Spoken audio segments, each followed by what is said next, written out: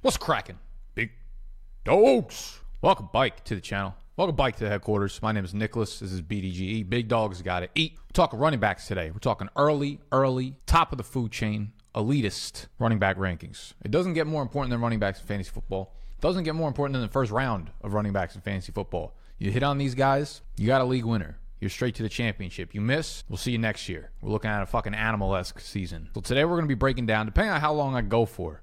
I like to chop these up because I like to get in depth on most of the running backs because we can't fuck these up. We don't got leverage like that, okay? You need to hit on your first round running back. So we're going to go through possibly the top 10, maybe the top 6. We'll go with the flow.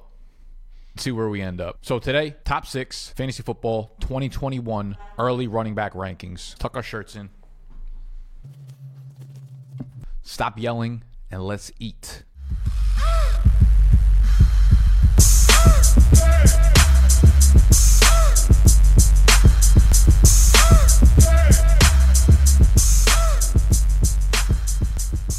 If y'all enjoyed the video at any point, make sure you hit the button that looks like this right down there. It's not the one that looks like this. It's the one right next to it. It looks like this. Subscribe to the channel if you're new. We're doing fantasy football stuff, both dynasty, season long, redraft, best ball, all that shit, all off season long. Number one, and I can't even believe this is a debate, but Christian McCaffrey of the Carolina Panthers. I get it. He got hurt last year. He's not injury prone. He's not bad now. In fact, he was the best that he's ever been in the limited sample size that we have from last season. Obviously finishes as he's the RB53 because he plays 3 games. Where does he finish in terms of points per game in those 3 games? Number 1. Alvin Kamara, Dalvin Cook, David Montgomery, and Derrick Henry. What do these 4 running backs have in common? They are the only running backs who finish with more 24.8 or more PPR point performances than Christian McCaffrey this year. Again, Christian McCaffrey played in just 3 games in 2020. You look back at Christian McCaffrey's 2019, that was his league-winning season. If you had him on your team, you won the chip. If you didn't win the chip, you're an absolute beta. In that season, he averaged 25.7 fantasy points per game. This year, he averaged 27.2. All right? Quit the bullshit. We not with it. If for some reason, he is involved in that Deshaun Watson trade to the Texans or whatever, we'll figure that out. We'll do a whole nother video on it. But for now, we expect him to be Carolina Panther, Christian McCaffrey, bike in action, premier, elite 2019 Christian McCaffrey, 2021, fire him up, running back 1, tier 1, elite. That's it. Number 2, it's the big girl out of Tennessee, man. It's Derrick Henry. King Henry sat upon his throne. Running back number 2 overall, number 3 in points per game. 2,027 yards on the ground. 17 touchdowns. This dude is matching the year with his rushing yardage total. We're living in 2021. He's rushing in 2027. Another year underwhelming through the air. 19 receptions, 114 receiving yards, but who gives a shit? The offense is going to be good again. Ryan Tannehill's playing lights out. If there's anything that's going to have an impact on this offense, it's going to be the departure of their offensive coordinator, Arthur Smith, to the Atlanta Falcons. Let's fucking go. I'm a fan of that dude, man. They ran play action at the highest rate of any team in the NFL. 36.5% play action rate, which is partly why Ryan Tannehill was so good and the offense was insanely efficient. Even with 17 touchdowns Derrick Henry had last year, that could have been way more. Ryan Tannehill threw 12 touchdown passes inside the 5-yard line last year. 12 touchdown passes inside the 5-yard line. He also rushed for 2 touchdowns inside the 5-yard line. It seemed like every time they were on the goal line, they play action. They hit the god Anthony Firkser out there. Tight ends were racking up points in the red zone. So that number could have easily went from 17 up to 22, up to 23, up to 24 for Derrick Henry. That could be what we're looking at next year. Derrick Henry is about as safe as it comes. The passing upside's not there, but it doesn't fucking matter. He's going to get 350 carries, and he's going to break off 60, 70, 80-yard runs every third game and win you that week. Clear as day, running back number 2, Derrick Henry. Other thing clear as day, my vision.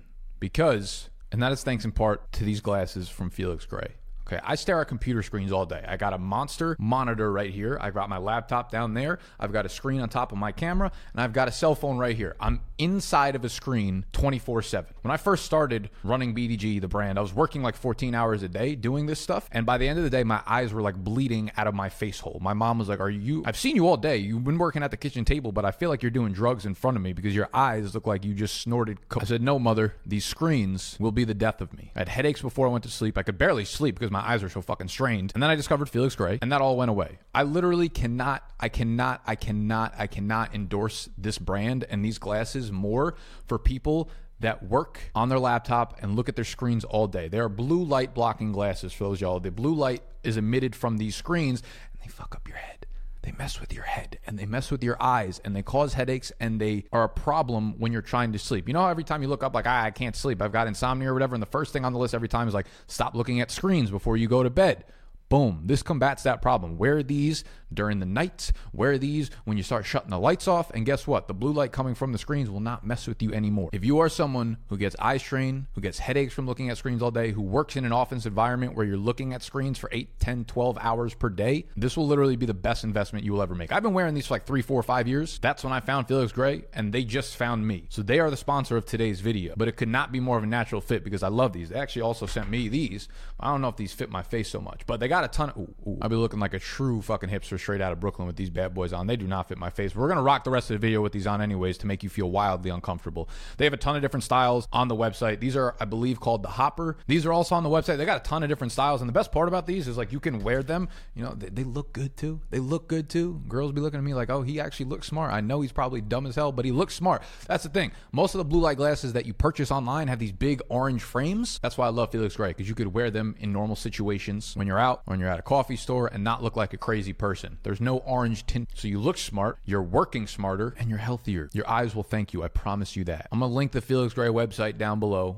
I'm going to link it in the description. I'm going to link it in the comments section. Go check out the wide variety of glasses they have. They also are available if you have prescription glasses, so you can get that combo. It's like the Christian McCaffrey of glasses. Not only are you getting the receiving and the rushing work, not only are you getting the prescription, but you're getting the blue light as well. You're getting the best of both worlds. I cannot recommend these enough. I love y'all. And if you love me, you'll go check out Felix Gray. Link down below. Best purchase I've made in the last 5 years. As the kids are saying, no cap. Running back number 3.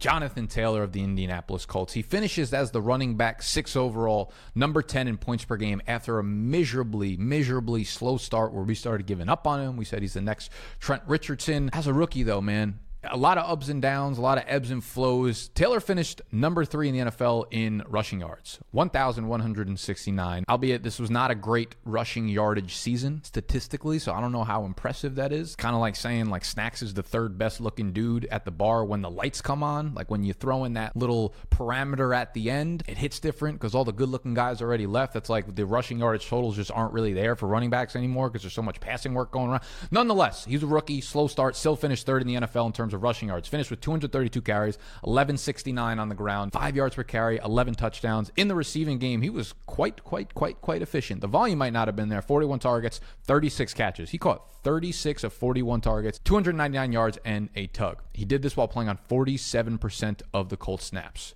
47% of the Colts snaps. I really feel like I'm like running for office. Jonathan Taylor been on 47% of the snaps, and thus he should be your... Plays on 47% of the snaps, which means other people taking snaps. Who was it? Who was it? It was Jordan Wilkins. It was Nyheim Hines. Both of them are going to be biked for 2021.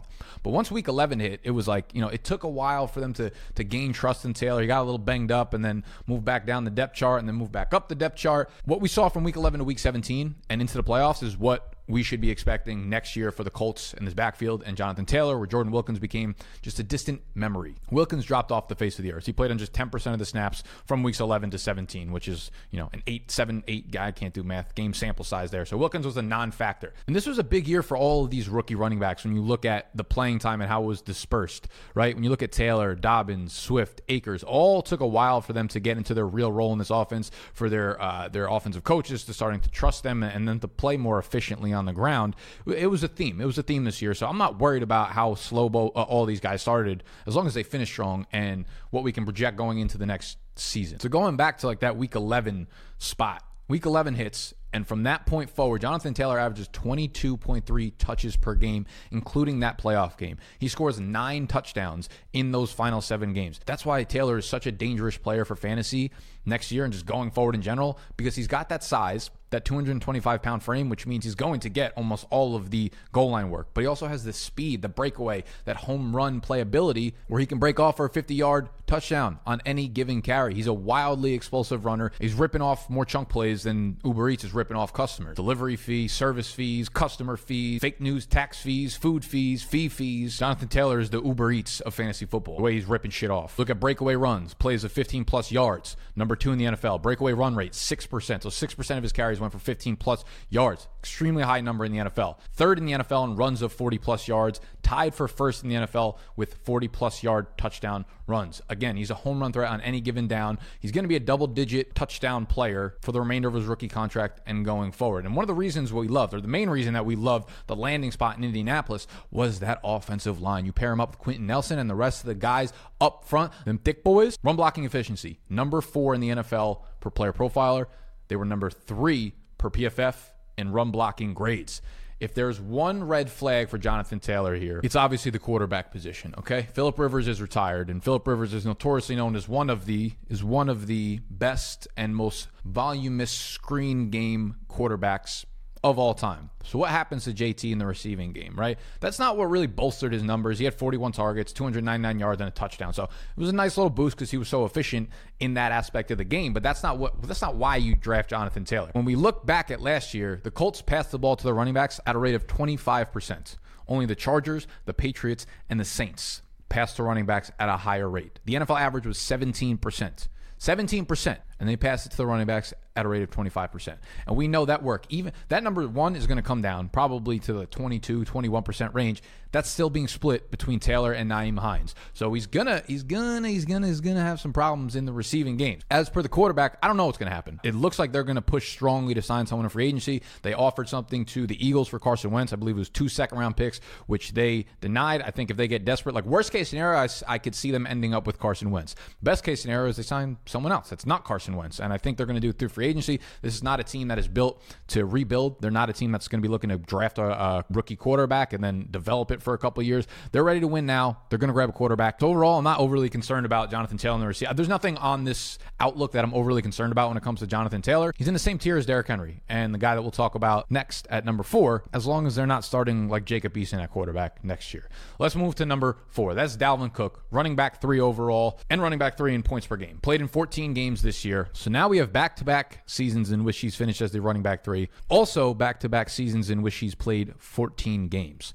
312 carries this year, 1,557 yards on the ground, 16 rushing touchdowns, 54 targets, 44 receptions, 361 receiving yards, and 1 receiving touchdown. Offense runs through him, obviously. He has that league-winning fantasy running back upside that very, very, very few guys actually have nowadays. Now, the reason that he's below the Derrick Henrys and the Jonathan Taylors is simply, him being able to stay on the field. I feel a lot more confident in those guys and me getting the full 16 games in my first-round fantasy running back or in my top 5 fantasy pick or whatever, right? He's number 4, so he'll probably be the number 4 player off the board for me in terms of my rankings. These will move, obviously, as the weeks and the months go by, depending on reports and different free agency movements and NFL draft movements and shit like that. But for right now, Dalvin Cook, whereas he seems to wear down and break down a little bit as the season goes by, these other guys, not only are they staying healthy, but they seem to be getting better. The Jonathan Taylors, the Derrick Henrys, those guys of that size and stature seem to be getting more fucking vicious as they enter those double-digit weeks. Dalvin Cook, good as any running back in the NFL. One of the best pure runners and one of the most explosive players in the NFL. The one change that we will see this year in Minnesota, that the Vikings hired Klint Kubiak as the offense coordinator, takes over for his father, Gary Kubiak, who retired last month, as per team reports. I mean, Klint is 33 years old, so they're just literally just handing it off to his son. That's whatever. The Vikings head coach, Mike Zimmer, reportedly wanted to keep the team's offense in place, so the younger Kubiak will allow Kirk Cousins and company to keep the same offensive language and concepts in 2021.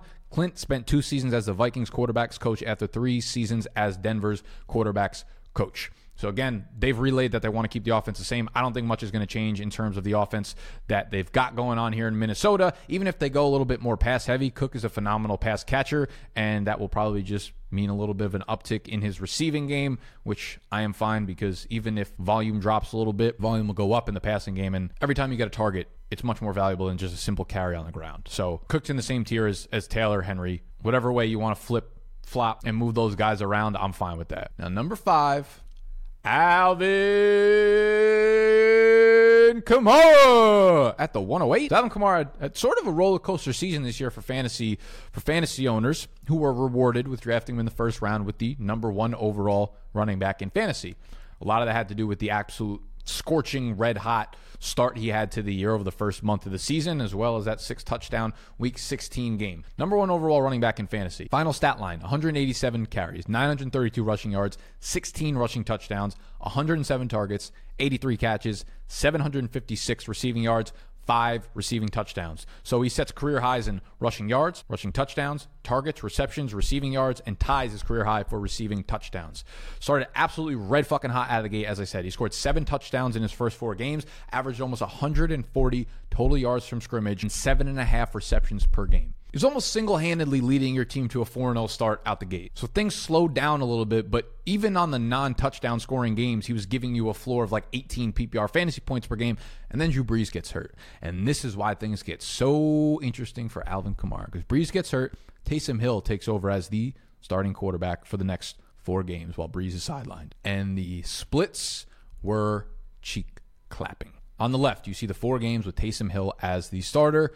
On the right, you see the 11 games in which Taysom Hill was not the starter. Half PPR fantasy points per game with Hill, 12.95. Half PPR fantasy points per game without Hill, 25.91. Almost double, actually more than double, even in PPR, because the reception numbers went down from 6.6 to 2.5. He didn't have a single receiving touchdown with Hill under center. His targets dropped from 8.3 down to 4. His receiving yardage was abysmal. Saw about the same volume in terms of rushing attempts and rushing yards, but the receiving game is what took such a big hit, because Taysom Hill, instead of dumping off, he'd rather run with the ball. Where Kamara gets drafted this year and where I have him ranked is going to change wildly depending on what happens in the quarterback situation. Now, New Orleans is in cap space hell. They are like $90 million over the cap right now. Drew Brees, he retires. I believe he's going to wipe like $30 million off that cap space. But it begs the question, what happens next year? Because they got to make a lot of other moves, right? They're going to have to get rid of a lot of key pieces here, not just Drew Brees. They still have $60 million after Brees leaves. Taysom Hill is signed through 2021. $16 million would be the cap hit to have a starting quarterback, which is a phenomenal number in today's day and age where everybody, like backup quarterbacks get $16 million a year. What happens with Jameis Winston? Jameis Winston played under $1 million contract this year, which is unheard of for any sort of reputable quarterback. Jameis Winston, they've basically said all offseason, Sean Payton, New Orleans front office, they've been very, very vocal about wanting to bring Winston back and let him rip under center. Can they get a deal done is the question. And like more often than not in the NFL, teams make the money work somehow. But Winston, again, just played under $1 million contract. So I'm going to guess he wants to get paid this year because he basically just played for free to sit and learn under Drew Brees and probably wants to be rewarded for it. And if there's any team that can't pay him for it, it is the New Orleans Saints. Unless Jameis Winston really believes in himself and he wants to sign another prove-it deal, whether it's 1 year or maybe like a 2-year team-friendly contract, that could be the case. Because he would, if he plays well and he does believe in himself and he's actually still somewhat good, he's going to put himself in a really, really good situation a year or 2 years from now to get a fat contract where he's still only like 27, 28 years old and be the face of the franchise for the New Orleans Saints and under Sean Payton. A very enviable position to be in. So obviously as fantasy players, like we want Jameis Winston under center, right? Because he'll throw the ball, he'll pass the ball. He's not afraid to take chances down the field. This offense will be a lot more high tempo. There will be a lot more passing volume overall to go around. Also, he's not going to eat up 35% of the offensive plays by running the ball while under quarterback. No scrambling, especially not on the goal line, which is what Taysom Hill does. The other note here is that even if they bring Winston back, I really do think this is going to be like a quarterback by committee. I still think Taysom Hill is going to play a very, very big role, a bigger role than he did when Drew Brees was starting. So it's going to be a very weird, a very odd, a very interesting situation to kind of monitor and to see what happens throughout. But Alvin Kamara is going to swing a lot depending on what happens in that starting quarterback situation. He's as talented as any running back in the NFL right now, and he's still in the same perfect position. He's going to be here for a while. He got that contract extension. But if Taysom Hill's under center, it obviously hurts his upside and just the involvement in the receiving game overall. So he is number 5 right now. He can go all the way up to like 3, 2, whatever, but he could probably drop back to around, 7, 8 in that range. Next up, number six, the final player on this list. I'm going to dictator decision. We're going to cut off at 6, and then next week's we'll go 7 through 12, where shit starts getting real interesting because we got a lot of these rookie running backs. This is the story of the one. As head of maintenance at a concert hall, he knows the show must always go on. That's why he works behind the scenes, ensuring every light is working, the HVAC is humming, and his facility shines. With Grainger's supplies and solutions for every challenge he faces, plus 24/7 customer support, his venue never misses a beat. Call quickgranger.com or just stop by. Granger, for the ones who get it done. What's the easiest choice you can make? Window instead of middle seat? Picking a vendor who sends a great gift basket? Outsourcing business tasks you hate? What about selling with Shopify? Whether you're selling a little or a lot, Shopify helps you do your thing, however you cha-ching. Shopify is the global commerce platform that helps you sell at every stage of your business. From the launch your online shop stage to the first real-life store stage, all the way to the did we just hit 1 million orders stage. Shopify's there to help you grow. Whether you're selling scented soap or offering outdoor outfits, Shopify helps you sell. Wherever and whatever you're selling, Shopify's got you covered. Sign up for a $1 per month trial period at shopify.com/try. Go to shopify.com/try now to grow your business, no matter what stage you're in. Shopify.com/try. Cam Akers, you got the DeAndre Swifts, you got the J.K. Dobbins mixing in with some of the veterans. So things will get interesting as I do my research throughout the week. Make sure you're following me on Twitter because I'll be tweeting out some nuggets from the research that I do throughout the week. But number 6, should be no surprise here. Most people are going to probably rank him up at like running back 2 or whatever. Now, this RB6 ranking has absolutely nothing to do with me thinking that Saquon Barkley is injury prone. I don't think he's injury prone. However, we have actual science to back up the injury that he suffered last year and what that means for his timetable and what he'll probably be like in the year of 2021. So week 1 of last year, playing against Pittsburgh, he carries the ball 15 times for 6 yards. Week 2, they play against Chicago, and boom, guy tears his ACL, his MCL, and his meniscus. He's leaving this sour taste in all of these fantasy owners' minds, right? Their mouths, their minds. Can you have a sour taste in your mind? I don't know how that works. But if it's possible, Saquon Barkley did it to y'all. Don't you ever, ever, ever forget that Saquon Barkley went for 2,000 yards from scrimmage and 15 touchdowns as a rookie. Don't you ever fucking forget that. But the injury, right? It's not just the normal ACL tear. It's the meniscus, it's the MCL, and it's the ACL. Tears it in week 2. And we know if you've been following my channel at all, we are advocates of not drafting someone straight off the ACL tear. We like to draft them 2 years removed from the ACL tear when they can get back to full 100% physicality as well as a mental standpoint, okay? So when Saquon Barkley tears his ACL, we know this from a scientific timetable standpoint, a 9 to 12 month recovery to full, hopefully 100% recovery. Tricky part is this, right? You say, 9 to 12 months from week 2 is right around the beginning of the NFL season next year.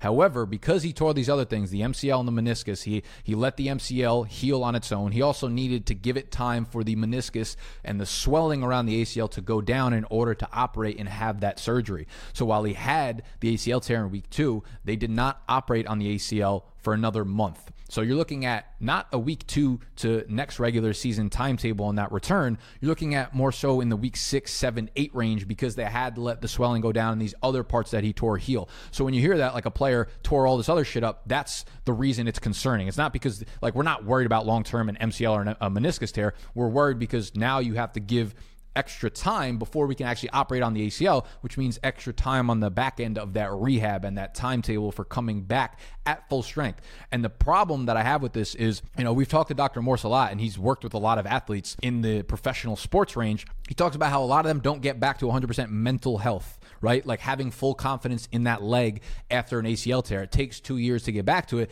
And I would argue that Saquon is probably the most, if not the most, one of the most instinctual runners in the NFL in terms of what I mean by that is he relies purely on his instincts and he relies purely on his legs to do a lot of the crazy things that you see him do, those one-cut jumps and just the crazy agility that he has. He does that because he has 100% confidence in his legs that they'll do that without question. If he has even the slightest hesitation, he's not going to be the same Saquon Barkley that we've been used to. That being said, Saquon Barkley is just 24 years old. He is so young, and we give a little bit more leeway, a little bit more leverage to these younger players because they can recover quickly.